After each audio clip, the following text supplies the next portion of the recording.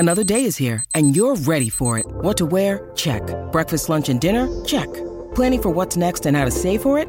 That's where Bank of America can help. For your financial to-dos, Bank of America has experts ready to help get you closer to your goals. Get started at one of our local financial centers or 24/7 in our mobile banking app. Find a location near you at bankofamerica.com/talktous. What would you like the power to do? Mobile banking requires downloading the app and is only available for select devices. Message and data rates may apply. Bank of America N.A., member FDIC.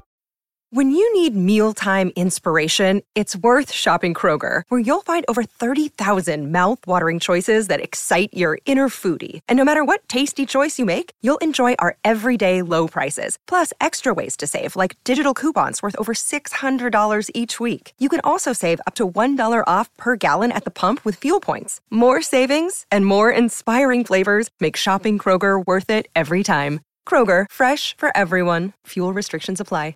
Hazurian Taylor.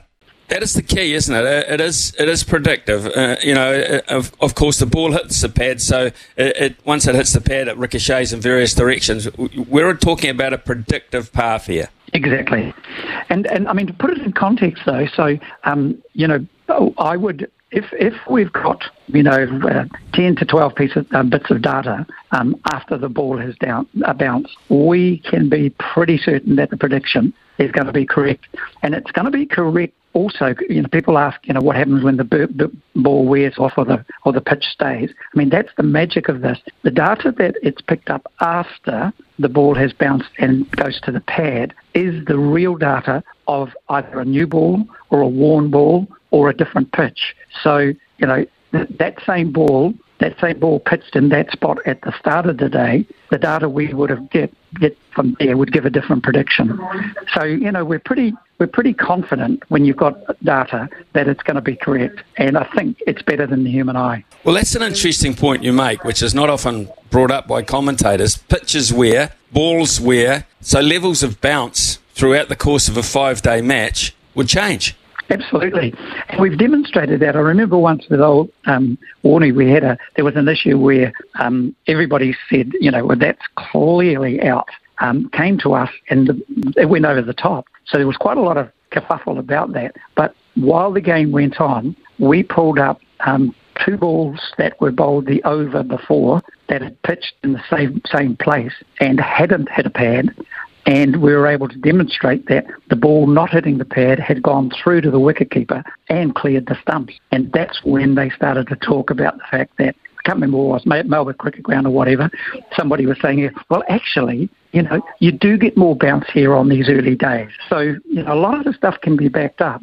That's interesting. Okay, so when Ben Stokes is saying, let's get rid of umpire's call, what would your opinion be on that? As the technology man, what would you say? Well, I would actually go, I have always argued the other way. I think there's a really good point. There's a really good argument to support Stokes. They do that in tennis. In tennis now they've accepted that the technology is correct, and sometimes it might not be, but it is always more accurate than the human eye. So it will make fewer mistakes.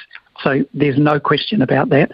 So you could move to this and get rid of the umpire's call. The data's pretty good. What I had always thought was that these were meant to be there for howlers.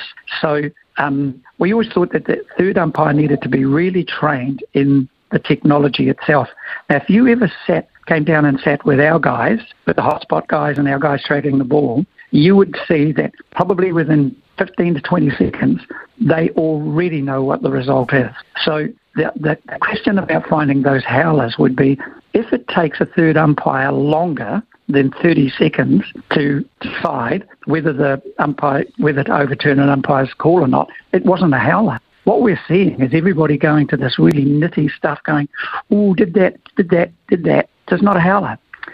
So that's another way to look at it. So you actually say we don't actually give that decision as a given from the technology. We provide the third umpire with all the technology and the umpire's decision. It's still an umpire's decision, but it's a real umpire. The third umpire actually sees the stuff come through. He's got 30 seconds to a minute, and his only question is, with that new data that I've got, would I have made a different decision down at the wickets? The answer is yes or no. And so now we're keeping the thing where I love it to be, is that every decision is made by an umpire.